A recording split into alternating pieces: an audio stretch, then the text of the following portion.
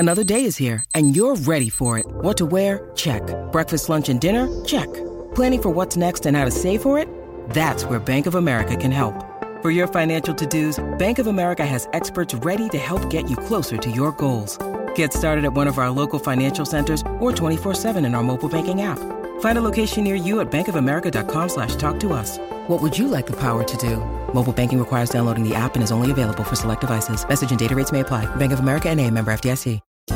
This is a day I've been looking forward to for 2.5 years. We're really proud of Timeline. We're going to reimagine Windows. Microsoft is announcing the breakthrough game console called Xbox. We've created a platform attuned to consumers' changing behaviors and an evolving sense of play. We set out to make the best watch in the world. And today, we're introducing Nexus 7. This is it, Xbox One. And we are calling it iPhone. The latest news, the newest products, the biggest names. Welcome to Your Tech Report. Online at YourTechReport.com. Join Mitchell Whitfield and Mark Aflalo for the next hour of Your Tech Report. Good day, everybody. I am Mark Aflalo. As she said, he is Mitchell Whitfield. Welcome to this wonderful edition of Your Tech Report. It's our last edition of the month of September. Mitchell, how are you feeling today? I'm feeling great, but should we say, everyone, happy iPhone release day today? Should we say happy new iPhone weekend? Most people got it yesterday, but some are getting it today. Some are apparently 40% of people are getting the rose gold one if they did pre-order those. Go ahead. If you're in New York or Philadelphia, you are not getting yours until today because, as we know, the Pope's visit made FedEx decide to not deliver on certain days, meaning Friday. So there you go. You just stole my thunder because I was going to say that. I was going to say if you happen to pre-order and you live in that New York, Philly area, the Pope kind of screwed you. Sorry. You get your pontiff, you just don't get your iPhone. Yeah, That's exactly. The way it is, right? So you can't take pictures of the pontiff with that great new camera on that phone. That's right. Welcome to it. I am Mark Aflalo. As I said, he is Mitchell Whitfield. On Twitter, it is at Your Tech Report. Facebook.com/Your Tech Report. We've got a great show lined up, Mitchell. We've got obviously talking about the iPhone a little bit. I have mine. I have not actually even touched it yet. It's still in the box. This is how busy I am, but we'll talk about, a little bit about that, plus some Samsung devices that you have. We are going to talk to one of the co-founders of a company called Unique. They make a great drone called the Q500 because you have drone envy, Mitchell. We're going to talk to him. And because of some news this week, I want to flash back to a couple interviews. So it's going to be a fun week. But I wanted to start in Canada, Mitchell, because BlackBerry has been rumored for quite some time to release an Android slider phone with that full BlackBerry keyboard. And they've officially announced it. It's called the BlackBerry Priv Android slider. It's officially been confirmed by John Chen, the CEO. He said that he wanted to get it out before the end of Q4 of this year and in time for the holidays. This is a full-fledged Android operating system phone with BlackBerry software embedded as well for privacy purposes and that full-fledged BlackBerry keyboard. There's no other details. We don't know anything else about this, but they're calling it a flagship slider device. Now, do we really need to know anything more than they're bringing back a slider phone? Now, let me tell you something. In terms of form factor, slider phones were an excellent option because, obviously, when they're pulled out, it exposes both the screen and the keyboard, but then you sort of click them back together and it folds it, makes it more pocket-friendly. This is a design that kind of went the way of the Dodo several years ago when, when candy bar phones became out of style, smartphones became all the rage. But it's kind of a cool idea and kind of a cool thing to see BlackBerry with Android software. Again, the company reinventing itself and bringing back old school, mixing it with new school, kind of what we said they had to do, right? Is kind of neat. And of course, focusing on the software, the Priv obviously stands for both privacy and privilege, something that John Chen penned in a blog entry. He also, wanted to get the message across to BlackBerry owners. The company is going to continue to support the BlackBerry 10 operating system moving forward. There's going to be updates while they continue to develop new devices and new software to work with existing software such as the Android operating system, which is kind of neat, I think. So do not put that last pile of dirt that you have now shoveled, that you had set aside to bury BlackBerry. They're still here, they're not going anywhere, and they are evolving with the times. Something we said a long time ago, we wanted to see this great Canadian company do so. Bravo, and congratulations on the Priv to them. Mitchell, since we last spoke, Watch OS 2, Apple finally released it. There's no longer a bug or issue with battery life. You are now going to get all those great, cool features, such as those moving wallpapers. You can use photos as wallpapers, and native apps, which is really, really cool because it really does speed up the experience of using things that are catered to that watchOS on the device. And not only have we seen the release of watchOS 2, but apps are now coming out that support the native apps on the watch as well. So if you have that device, you want to do that upgrade, although it took a very long time to upgrade my watch, over an hour. It really did. And of course, you need to have your phone within range of the watch. It does the update in conjunction with your device, with your mobile device. So don't think it's going to go directly to your actual watch. Dude. It actually uses the Apple Watch software on your phone. Something I just wanted to touch on with this, Mark. I actually did see they must have optimized the way that the watch and the phone communicate, because I'm actually getting better battery life on my phone, which is always an issue when you have another device pulling Bluetooth off of it, right? You're always going to go through the battery faster. I'm getting better phone life with new watchOS 2, and that was a huge thing. That and Timeline, where you turn the digital crown and it goes through your entire day with weather and appointments. Very cool. But yeah, it's actually helped my phone too. I think one of the reasons that it does help your phone is that apps, because they're running natively, aren't sucking that much data from your phone. That's right. This actually, it was really cool because I was doing the iOS 9.0.1 update, which also came out this week, for obviously your iPhone. You want to get that. Trust me, it fixes some things that were annoying. I was doing that update shortly after I'd done the update on the watch. So what was happening is my phone's sitting there rebooting, but I was still getting text messages on my watch. So obviously it didn't need my phone to be connected to it to still get that. So this is one of those advantages. You don't necessarily need your phone near your watch all the time to get the features that exist. Speaking of watches, Mitchell. Yes? Pebble, which we thought, where they released Pebble Time, this new color smartwatch, they're back. They have come out with a round smartwatch called Pebble Time Round, and it's sexy as heck.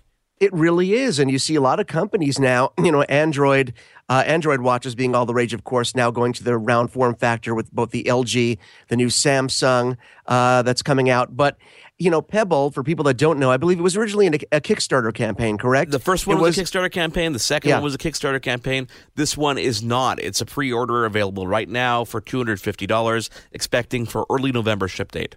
And really, it really is platform agnostic, correct? It doesn't matter if you're using Android or Apple, iOS. It'll connect with both. And as you said, the last update before this brought color, new functionality, a nicer display as opposed to the e-ink display the original watch had. Now we're actually getting the round form factor mixed in with the color, mixed in with multi-platform functionality. It really is a more competitive product now, and I'd like to see where it ends up fitting in this this landscape filled with Apple Watch and Android devices. Well, because they're focusing on their own operating system too, and they are, as you said, platform agnostic. They work with everything.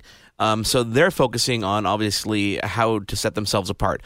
Different materials, different metals. There are two versions of the watch: a 14 millimeter band.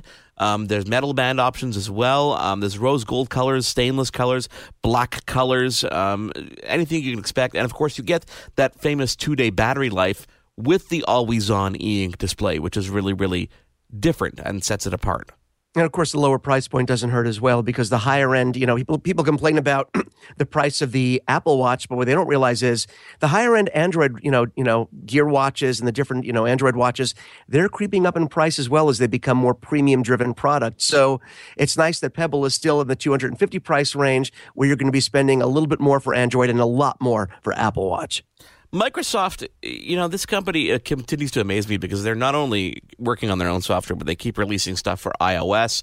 They recently released an app. It's called Invite. It is designed to allow you to collaborate with workers or people, friends, to find a meeting time that works for all of you. So basically you start by saying, this is my availability, and then you send it to the various people you want to get together with. Let's say it's a meeting and you have 5 people.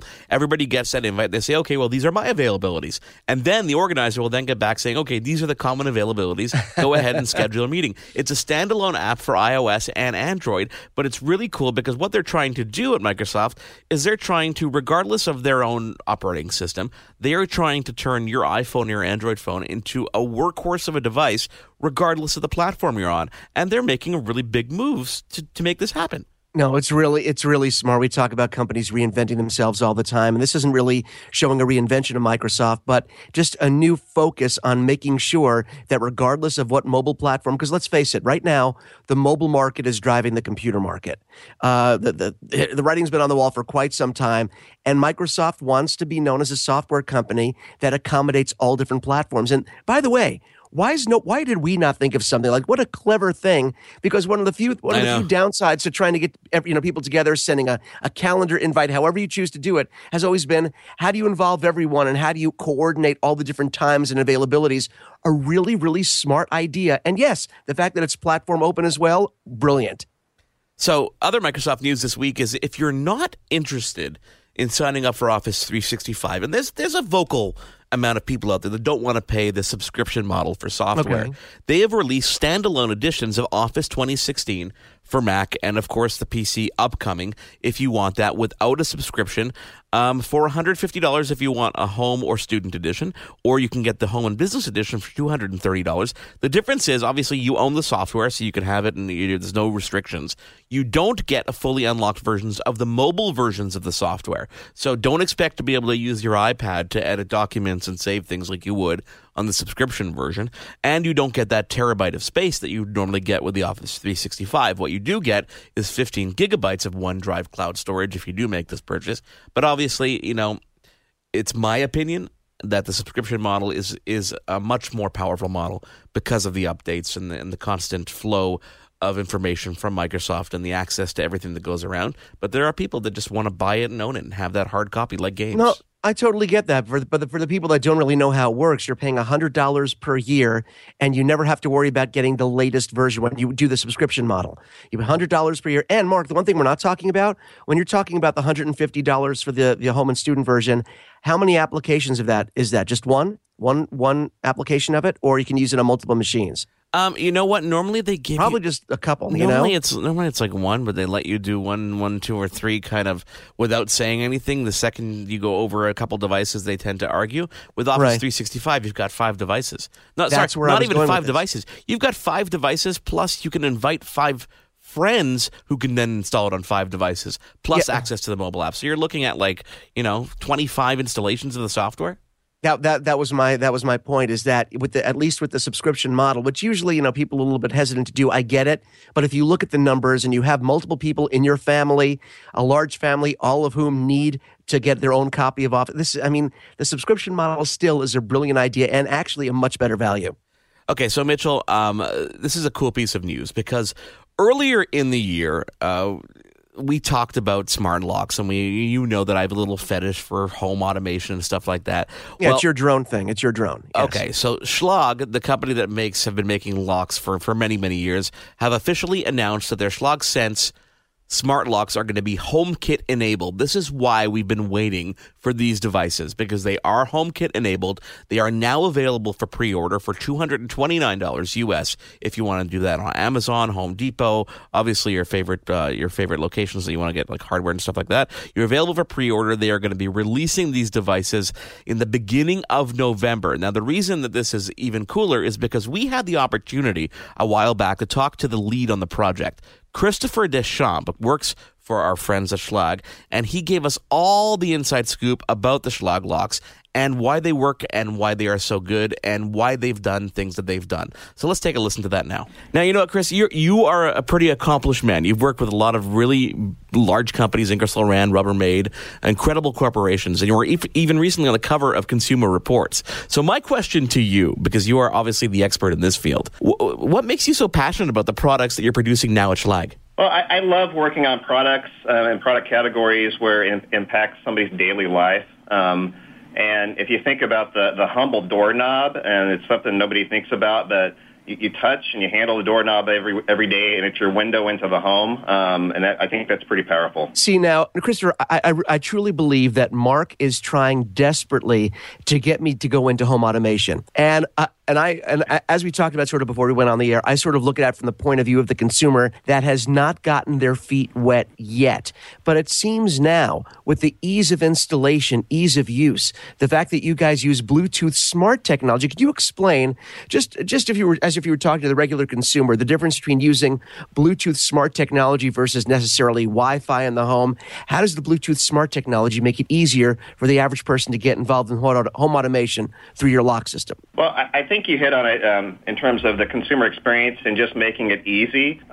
We know consumers are a little bit intimidated in this category, and if we can just tell them, relax, it's easy, and critically, it just works with your phone. That's the message we want to get across, and that's actually the reason why Bluetooth Smart is so great for us in terms of the technology. All the leading smartphones right now have Bluetooth Smart baked in. So us to have a door lock that speaks directly to the phone, that's pretty powerful. Not saying that Bluetooth Smart is better or worse than Wi-Fi. Wi-Fi is a great technology as well. It's just not great for door locks just due to the power consumption. So we can get a lot of battery life out of Bluetooth Smart, whereas if we put that on a door lock, if we put Wi-Fi in a door lock, you'd probably only get a couple of months, which wouldn't be a great experience. But for us, Bluetooth Smart is the way to go. Can you kind of describe what Bluetooth Smart technology is for people who don't really understand it? I've used different locks where, using the existing Bluetooth in my phone, as I approach the door, it knows and authenticates me that way. It works somewhat like that, correct? Absolutely. So Bluetooth Smart is just the latest version of the Bluetooth Classic that everybody knows and loves that works with your earphones. Bluetooth Smart is designed to be a low-power protocol, so it doesn't use a lot of battery life, which is nice for a product like ours that uses batteries. And it's also designed to be short-range. So I believe it goes up to 100 yards or so. So if you're within 100 yards, you can connect up with Bluetooth Smart on your phone to your device, and it's pretty seamless. How much time do you spend developing technology like this? Obviously, it takes time to get to market. At what point do you start the product cycle? Is it years? Is it months? Having been at this for a few years, door locks in particular, it takes longer than you think. So we're talking years. And if you think about it, it's a pretty complex problem to solve. So we've got a product that lives at the same time on both the inside and the outside of a home. So we're exposed to all of the elements, precipitation, et cetera. So it's a multi-year process for us. Hey, Christopher, a quick question. When we talk about installation, because this to me is another barrier that we have with people that are entering the smart lock, the smart automated home, how hard is installation to get this product up and going at your home? So part of being easy to us is the installation and setup has to be super simple, and you should almost be able to do it without looking at instructions, right? So we strive for one tool installation, so your standard screwdriver, and basically 2 screws, 5 minutes, and you've got it on the door, and then you're ready to get it synced up to the app and Bluetooth. How do you determine the best, focus for new features? When you're obviously at the table saying, okay, what do we want to put in this lock? There's obviously, I guess, too much at some point because you want to make sure that consumers don't seem deterred by it. But how do you really narrow down that list and focus in? Yeah, so this goes back to our product development process, and I told you it was a multi-year process, which really starts talking to consumers, right? So we go out and we'll do kind of qualitative research, which simply means going out and talking to consumers in focus groups, picking their brain. What are the jobs that they're trying to perform? What do they want to get done in their home? And it pertains to kind of security access control. From there, we create some concepts, and then we go out and we talk to them again more kind of on a quantitative basis, right? So we'll talk to maybe 1,000+ homeowners, internet surveys. But really, you want to build up that knowledge and confidence that you've identified the key features that are really important to them. And at that point, and only at that point, do you start designing the product to meet those needs. One of the things I noticed among the various different locks that I've used is that Schlage seems to be the only one that is the most interoperable with other services. For example, ADT's Pulse only uses Schlage deadbolts. Is that something that's important to you guys? It is. It's extremely important to us. So Schlage on our own, we're not going to go out and do a home automation system or a home security system. That's not us. We're passionate about door locks and making the best door locks and controlling those door locks. So what we like to do when somebody wants to have a home automation, home security system, we want them to be able to have a great Schlage experience and be able to choose Schlage for that system. So it's very important to us to work with an ADT system or an Alarm.com system or a Honeywell system, for an example. So we're pretty much agnostic. We'll work with anybody as long as they help us to deliver that Schlage experience to the consumer. Very cool. Before I let you go, Chris, I want to ask you one last question. Where, having all this experience in this industry, where do you see the future of the smart home in general? And when do you think we'll be there? Well, I think in a lot of ways we're getting there right now. If you look at the success of some of the smart devices out there, like the Chamberlain MyQ garage system or the Philips Hue lighting system, there are these single-point solutions that it's really resonating with them, and it's very simple, and they can just grab it and just go into that category. So I think we're starting to see the adoption there. I think what's really powerful long-term is when you can go and, let's say you're in the market for a new home, and that home you can buy, and it already comes with an operating system, if you will. And it's your own personal operating system to where your phone, your tablets, etc., you can sync them up with your home, and then the control is seamless. So I think really the future where we're heading towards is that homes are going to become smart devices, if you will. They'll be embedded with all the sensors and controllers, and it'll just become accepted that you buy a home or you buy a used home, and it's smart. When are the locks going to be available in stores? So our Schlage Sense, it's in development right now. It'll be in stores in Q4 this year. So look for the product in that October-November timeframe. And he was dead on. When we come back, we've got some more news to continue right here on Your Tech Report. And, of course, some more iPhone talking. We'll talk about that. And the unique Q500 Plus, we will speak to one of the creators of that company as well. There's more Your Tech Report after this. Now, back to Your Tech Report. Welcome back. Mark Aflalo, Mitchell Whitfield with you. I always forget to remind people, Mitchell, you are in Los Angeles, right? I am. I am in Los Angeles. Still there. Good. Haven't moved. I'm in Montreal, which is kind of fun because we get to work both sides of the border. Both sides of the border, both sides of the continent, really, here. Yeah, seriously. Yeah. If you want to follow us, I encourage you to do so on Twitter. It is at YourTechReport, Facebook.com/YourTechReport. We also have a SoundCloud page and all these other pages, YourTechReport.com, where you can get archives and all this fun stuff of the show if you want to take a listen, like that interview with Schlage will be on a bit later as well. And lots of fun stuff, Mitchell. We're expanding this show. We're expanding the horizons. It's what we do. We broaden our own minds, and we try to bring that knowledge to you. So we don't really know. We know October is when we're going to see the new Apple TV, right? Yes. Normally when they say a month, they normally mean the last possible day in that month.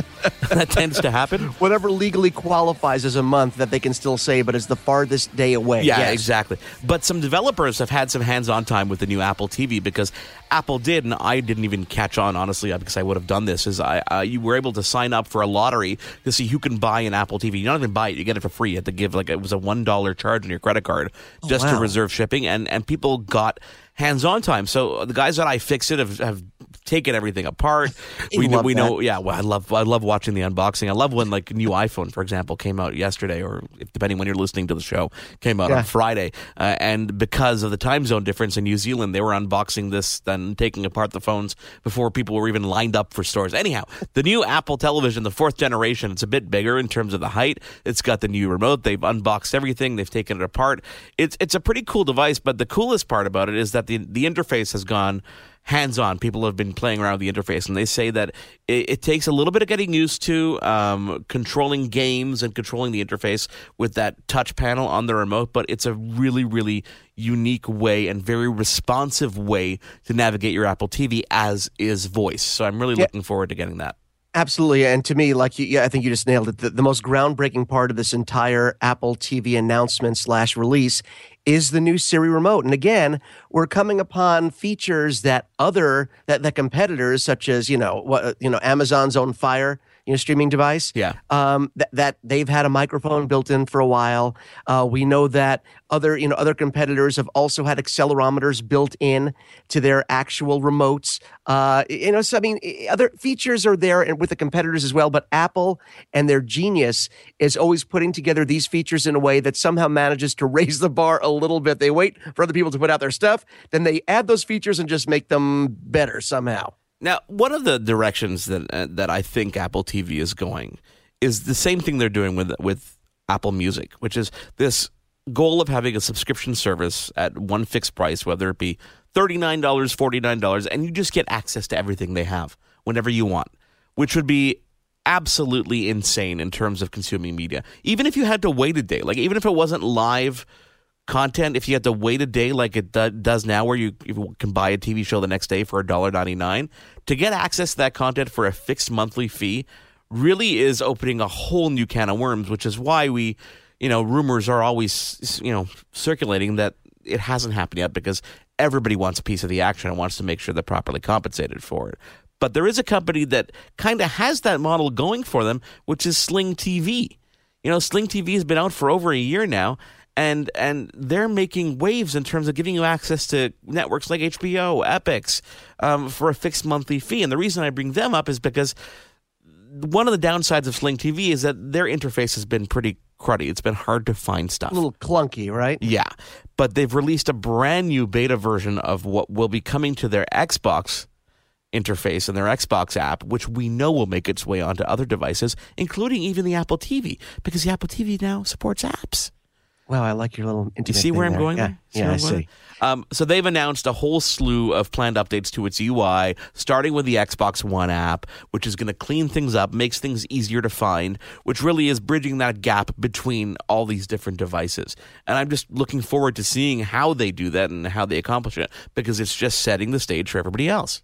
Yeah, but it comes down to relationships, Mark, which is why Apple was holding off on announcing their new Apple TV for so long. They were hoping probably to have this subscription model in place with content providers, with networks, with the HBO, Showtime, Cinemax, all of those before they announced the hardware. Those deals obviously were not made in time. They wanted to announce the new hardware, and you're seeing that these relationships come into play because there are competitors out there, Mark. For example, I now use my Xbox One as a streaming device more than my Apple TV. And that would have been sacrilege for me to say maybe 6 months ago to a year ago. But the fact is, on my Xbox, they have that relationship with Amazon where I can get my Amazon Instant Video on my Xbox, which to this day, unless Apple gives us a new announcement when the new Apple TV comes out, you still cannot do on Apple TV. Yeah. You cannot do Amazon. And that's the last great provider that cannot be found on Apple TV. So streaming devices like your Xbox One, not just for gaming anymore.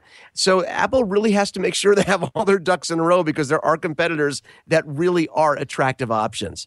Mitchell, sometimes new technology comes out and people really do embrace it. And one of these technologies is 3D printing.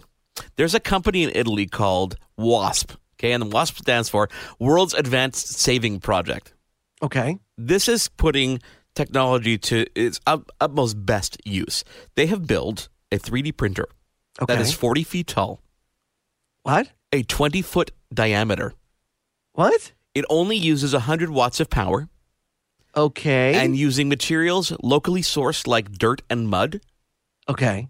Can build low-cost disaster relief housing and any kind of structures or objects that can fit within that 20-foot diameter and that 40 feet height limit.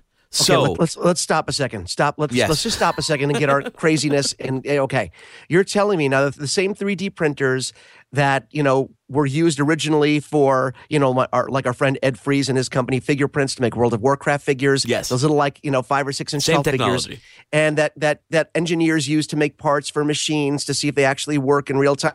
You're saying these same machines now are enormous and can make houses. Yeah, basically, yeah. That's, if you want to talk in layman's terms, that's pretty much it, yeah. Okay, you're freaking me out, dude. And they're using it for disaster relief, obviously. They're saying that, based on their estimation, 4 billion people worldwide will lack adequate housing by 2030.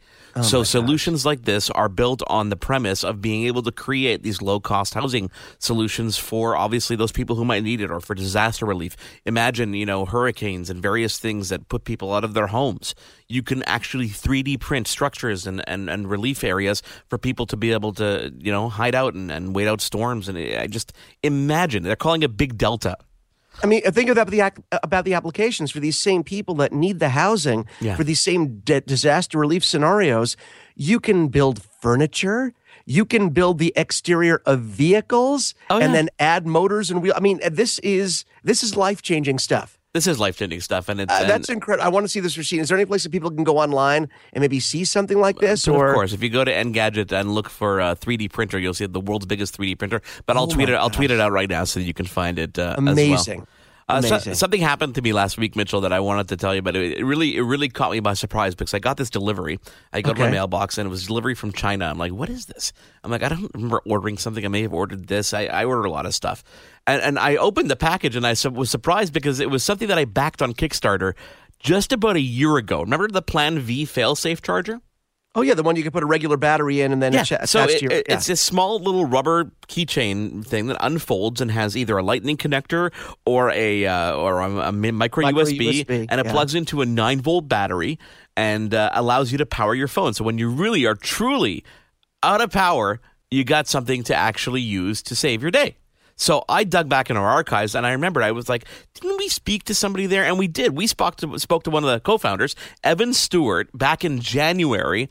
And what I wanted to do here is give you a glimpse of that interview, to give you an example of a company that went to Kickstarter, raised the funding, went through a lot of hurdles, if you follow their story, and now have a product on the market. On the line with us is Evan Stewart, who's currently in Sydney, Australia, and he is one of the creators of Plan V. Hey, Evan, how are you? Hi, Mark. Good.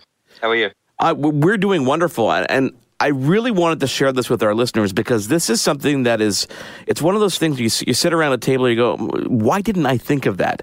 Can you explain to people what Plan V is? So Plan V is a tiny key ring which allows you to charge your smartphone with a 9-volt battery. So basically, it's always on you. So in those, oh no, I have no battery moments, you can stop into a 7-Eleven, corner store, and pick up a 9-volt battery and make that emergency call that you have to. Okay, now here's... Sort of like your get out of jail card. No, it's a brilliant idea, but here's the thing I was going to ask you, and Mark and I talked about this too.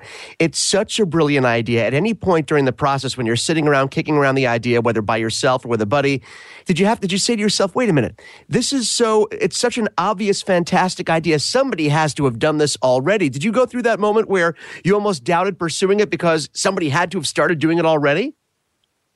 Totally. In fact, it actually put us off doing the idea initially because we thought that's got to exist. So after some Googling and looking around, we couldn't find anything and we thought, you know what, let's do this. So you wanted to raise $30,000 and instead of $30,000, you got $110,000. So that's obviously amazing. Very cool and amazing. 3,630 backers. Was there any point in time where you sat there and the money wasn't coming in and you were almost worried, what the hell did we do? Yes. In like the first 3 days, actually, we were just about to give up because we basically had no supporters. And it just didn't look like we were ever going to make our target. And then something happened around day 4 or 5 and it just snowballed. So now here's the opposite question. When it did start snowballing, was there any freak out moment where you're saying, oh my God, can we even do this? No, not really. I think we were just... Good. We were happy and excited and we were like, yes, this is going to happen because we've been working on this for so long that moment was, it was a celebration. Hey, Evan, let me ask you this because, micro USB is a more standardized format. Obviously, it's out there for many manufacturers, but we know how picky Apple can be about their technology, especially proprietary technology like the Lightning cable. Have you had to deal with Apple yet in terms of getting approval for making a peripheral device that uses a Lightning connector? Have you had to deal with them? And if so, have they been easy to deal with? Yes, so far, but part of the MFI program is finding a manufacturer and then working with them. So we're going through those steps now, and we'll be trying to get approval in the next few weeks, actually. So we haven't crossed that hurdle yet. But So how many of these Plan V devices are you going to have to start delivering, once manufacturing begins? We're looking at a few thousand for the micro USB and another few thousand for the Lightning. That is just awesome. Available, obviously, in multi-colors. It's so simple in its design when you look at the design right now. I know you're going through different design iterations and things obviously change, from now to manufacturing. But it literally is. It looks like a little plastic dongle that hangs on your keychain. It's smaller than a key. And how much time do you get on a phone from a 9-volt battery? So for an iPhone, you get about 4 hours talk time. So it's roughly about 40% of the battery. Wow. I expected minutes. I didn't expect hours. And that you're saying that it'll actually give me a charge and that's awesome. That is awesome. Yeah, that's right. And it's why 9 volt? I guess because 9 volt is, I mean, they're everywhere. That's what I was just going to ask, yeah. Yeah. There's actually a time lapse on our Kickstarter if someone out there doesn't believe me. Oh, really? That's awesome. Yep. That is awesome. So the proof is in the pudding. Okay, now here, this is really incredible because, just the concept that, because everyone is always looking for mobile chargers, right? They're looking for the rechargeable batteries and solutions, and the idea that you can take a typical 9-volt battery, just plug it into this device and have that. It also shows you how much power is actually in a 9-volt battery. Oh, yeah. It can power a stun gun that gives, hundreds of thousands of volts. It can power up your iPhone or Android device. It's incredible, and it's really, again, such a simple idea, so smart. I can't believe that it took this long to happen, but hey, I'm glad that it did. And if you want to get your hands on one, they're selling now at flintu.com. They're making a whole new batch. It's $15 for the Android version with micro USB, $19 for the Lightning version. Mitchell, still more to come. It is Your Tech Report. Mitchell Whitfield, Mark Aflalo again on Twitter. It is at Your Tech Report, Facebook.com/YourTechReport. When we come back, some Samsung and some iPhone chatter. There's more Your Tech Report after this. Now, back to Your Tech Report. On Twitter, it is at Your Tech Report, Facebook.com/YourTechReport. The pages of YourTechReport.com. Our email address, I always forget this, Mitchell, contact@YourTechReport.com. Now, Mark, what I'm about to tell you is very important. I think the press, the media, we are part of both groups. We tend to get so wrapped up in what is being presented to us now, and of course, this being the weekend of the iPhone, 6S and 6S Plus, that launch, we tend to get very myopic, and the press, the media tends to focus on these devices like they are the only ones in town. Let me say this to you right now. I've been using an iPhone as my daily driver. I also have other devices that I use. We've been very fortunate to have Samsung on board, first with our website, YourTechReport.com, then, of course, on the radio side. They've been supplying us with review units to test their wonderful devices. Again, we don't get paid to talk about their stuff. It isn't anything like that. But when we're out there today or over the weekend, whenever you are looking for a new device, again, we get caught up in whatever is new and shiny right in front of our face. Well, not everyone is an Apple person.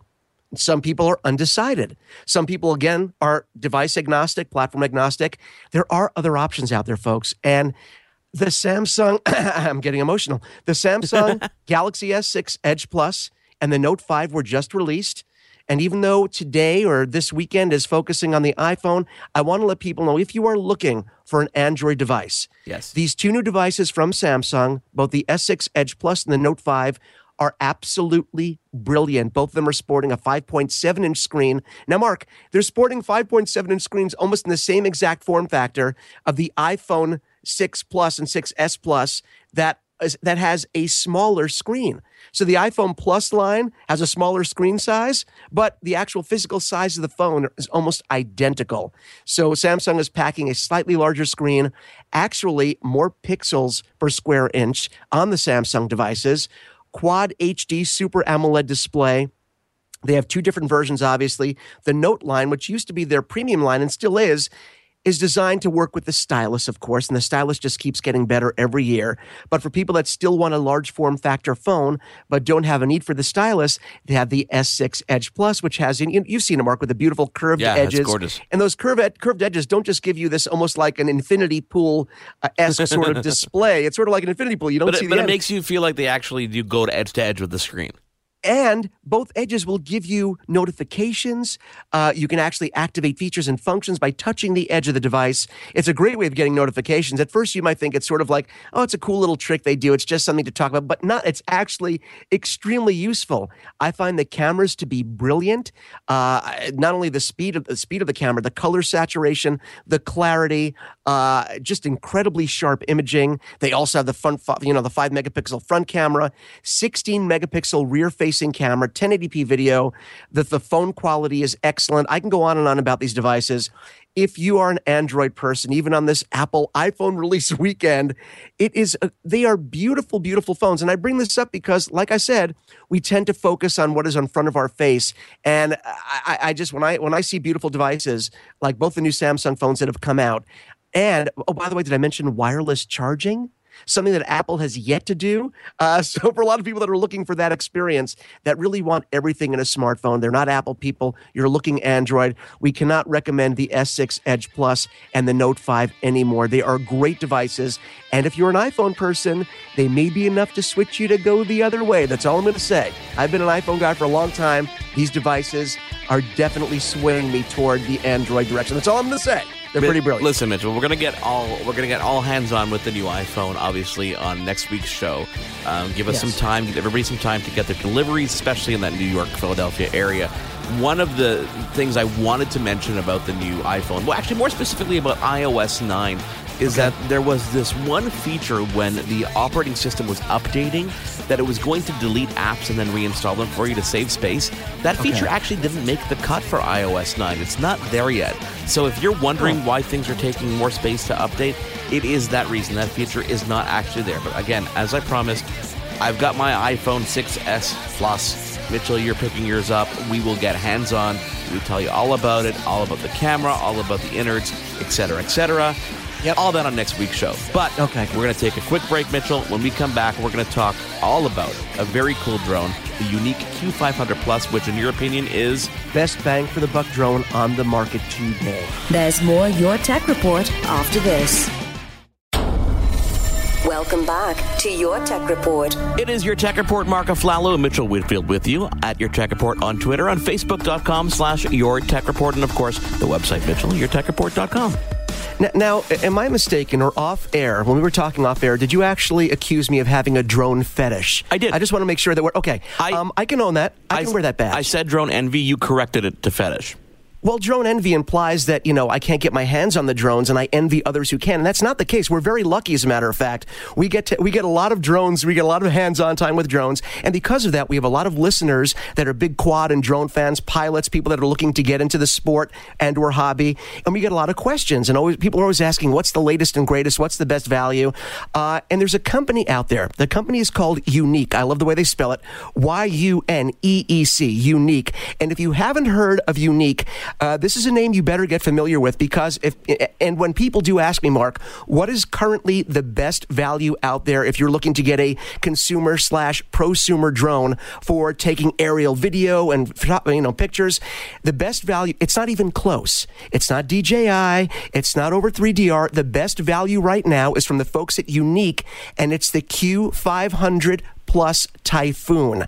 And who better to talk about the Typhoon with us, the Q500 Plus, than the Yuneec USA COO, Sean Phillips, joining us right now. Sean, thank you so much for coming on the show. So happy to be here and love your show, and I'm so excited to have a chance to tell everyone what is unique about Yuneec. I love it. It has a built-in wordplay. I love that. Now, we have a lot of listeners that may not be familiar with the company. So before we get started, can you tell us a little bit about the company and what you guys wanted to do, what goals you had when you were coming into the drone market? Yeah, sure. We've been around since 1999, and we've been a manufacturer for others in this space, especially the hobby space, for many years. So we have a lot of experience in building drones, in RC, airplanes. We also have actually scaled up, and we produced one of the world's first manned electric aircraft called the E430. So we certainly are familiar with the aviation space and the drone area. And as of January this year, we launched our Typhoon Q500 Plus, and our objective is to create a product that is so easy to fly and ready to fly out of the box that we can move to a place where anyone, and by the way, my favorite flying buddy is my 6-year-old son, Zeke, so really anyone can use the product. Well, you touch on something personal, because my son is 5, and I've got him to play with some of these really, really small drones that actually, in my opinion, are actually harder to fly. So you give me some hope that I can let my son play with this and not crash it and destroy it, because they seem so fragile in my mind. But you've made it quite different, haven't you? Yeah, we have. And, so the idea is to have a very stable platform, and if you fly it, you'll realize even in strong gusts of wind, it's stable. It's got a lot of safety features built in, like the home button, so it comes on. Another area we very much focus on is the idea that you don't need to attach some external iPad or Android device to it. The ground control station comes with a built-in 5.5-inch touch screen that allows you to right there get all of your avionics data as well as have a first-person view of what your drone is seeing while it flies. See, Sean, this is one of the first things that really drew me to the company and to the Q500 Plus in particular. And, you talk about the value. First of all, the idea that you have in your remote, you have the ground station built in. You have this beautiful 5.5-inch now on the Plus model, Android-based screen. Like you said, it gives you full telemetry, gives you the full view from the camera that's sit right there on its motorized gimbal. And before we started, I said, we're talking about just the sheer value of this quad. It's big, it's stable, it flies beautifully, but you guys, it's almost as if you looked at the wish list of every quad pilot out there that has ever flown any quad, and you went point by point and made sure that was included in this package. I mean, you have the screen built in, you have the extra battery, a sunshade. You guys did everything here. Well, thank you. I don't want to say we did everything because there's always room for improvement, but we have introduce something that I think is where the users want to be.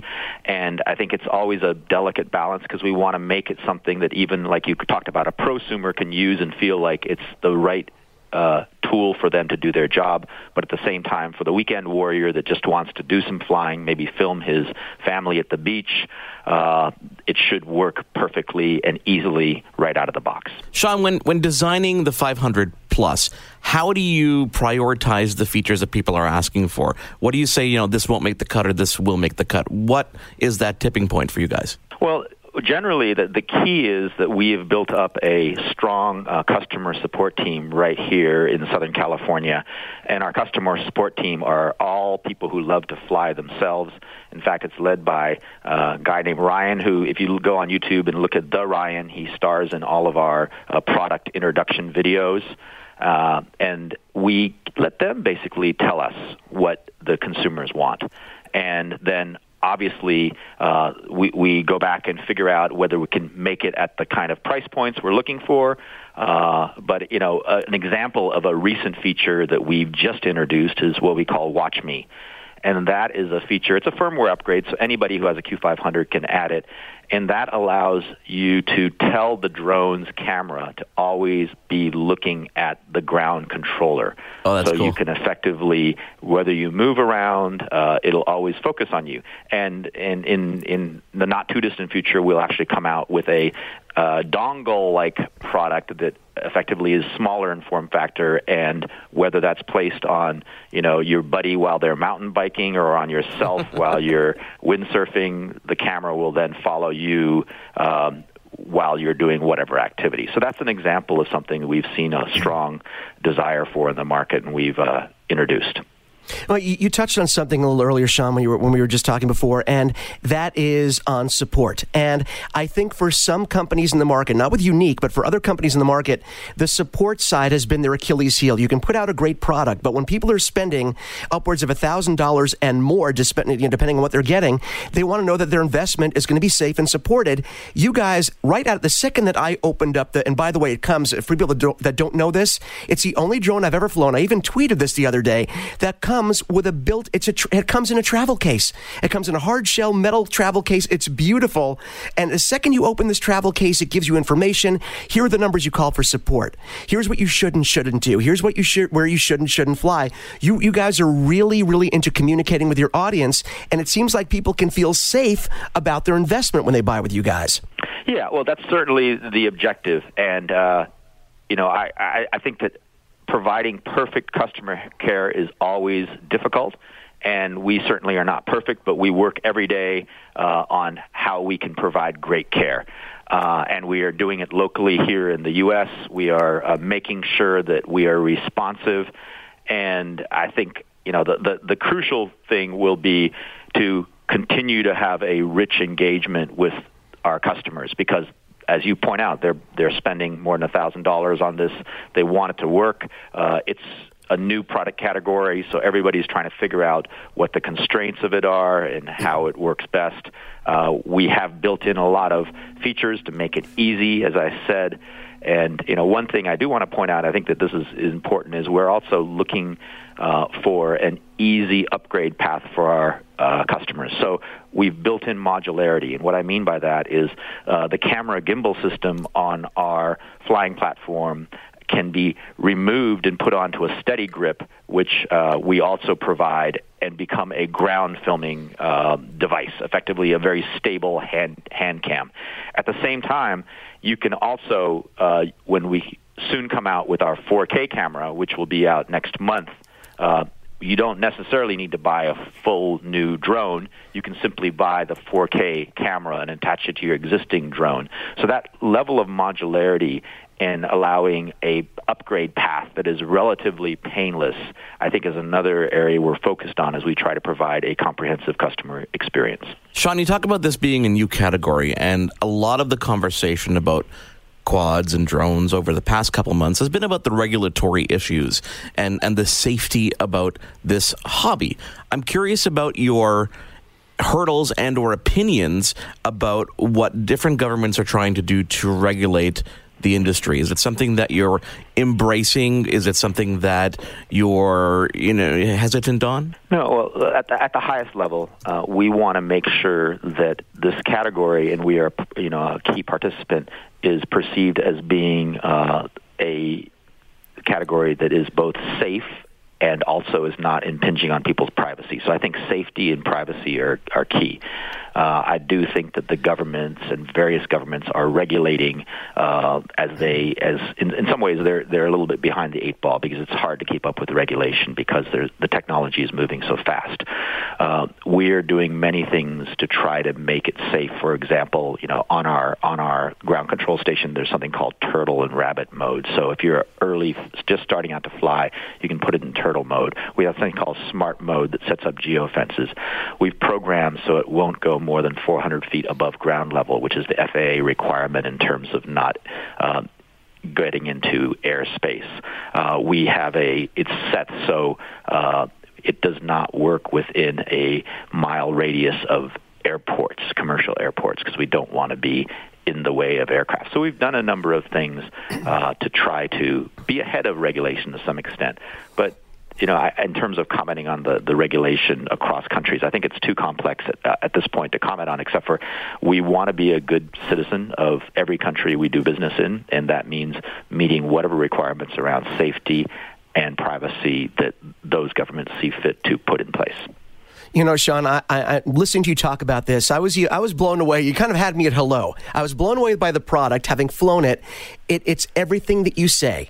It flies beautifully. It's stable. It's a beautiful platform. You guys are very much aware of your consumers and regulations and making this a safe and fun hobby. The price point, to me, we're talking $12.99, but you're getting this big, beautiful quad. You are getting the ground control that has the built-in 5.5-inch display. I received 2 batteries with mine, a rechargeable battery in the radio, 2 full sets of props. The list goes on and on. It's the unique Q500 Plus Typhoon. And Sean, I can only say, you're probably going to be hearing from us to maybe get that 4K camera when it comes out. And listen, if it happens to be attached to that new black version of the Unique, we wouldn't complain, but we'd be happy just trying the 4K camera when it comes out. Well, thanks, and I do appreciate all that. And one thing, it's $12.49, so it's even a better value than you highlighted. And so really happy to have this chance to talk to you guys, and looking forward to working all together to make this industry an exciting place for all of us. That's all the time we've got this week for Your Tech Report. Thanks for joining us on behalf of Mitchell Whitfield. I am Marco Flallo, YourTechReport.com, and of course on Twitter it is at YourTechReport. You've been tuned in to Your Tech Report. Join us again next week for another edition, and be sure to follow Your Tech Report online. Email us, contact@YourTechReport.com. Follow us on Twitter @YourTechReport. Like us on Facebook.com/YourTechReport for the latest in breaking tech news and reviews. YourTechReport.com. What happens when we play outside? We become healthier, both mentally and physically. We become more creative and more focused. We connect with nature, each other, and ourselves. Let's Take This Outside, a new podcast hosted by me, Marianne Iveson, an aspiring outdoor athlete and nature lover. I speak to athletes, outdoor professionals, and scientists about their connection to nature, how it affects their performance, and everyday life. Let's Take This Outside, available on Apple Podcasts, Spotify, and Google Podcasts, and at letstakethisoutside.ca. I'm Jeff Woods, and I'm shining a light on music and the rock stars who make it. He just was one of those people, he stood out. He was a magic guy. He really was a magic guy. We all have faults. He had the same amount of faults as we all had. This was before Led Zeppelin. Robert was full on. I mean, he was Led Zeppelin without the band behind him. He had the hair, the jeans, the whole thing, you know, and he was amazing. The Records and Rockstars podcast, heard around the world and yours to hear wherever you get podcasts. All the episodes from JeffWoodsRadio.com.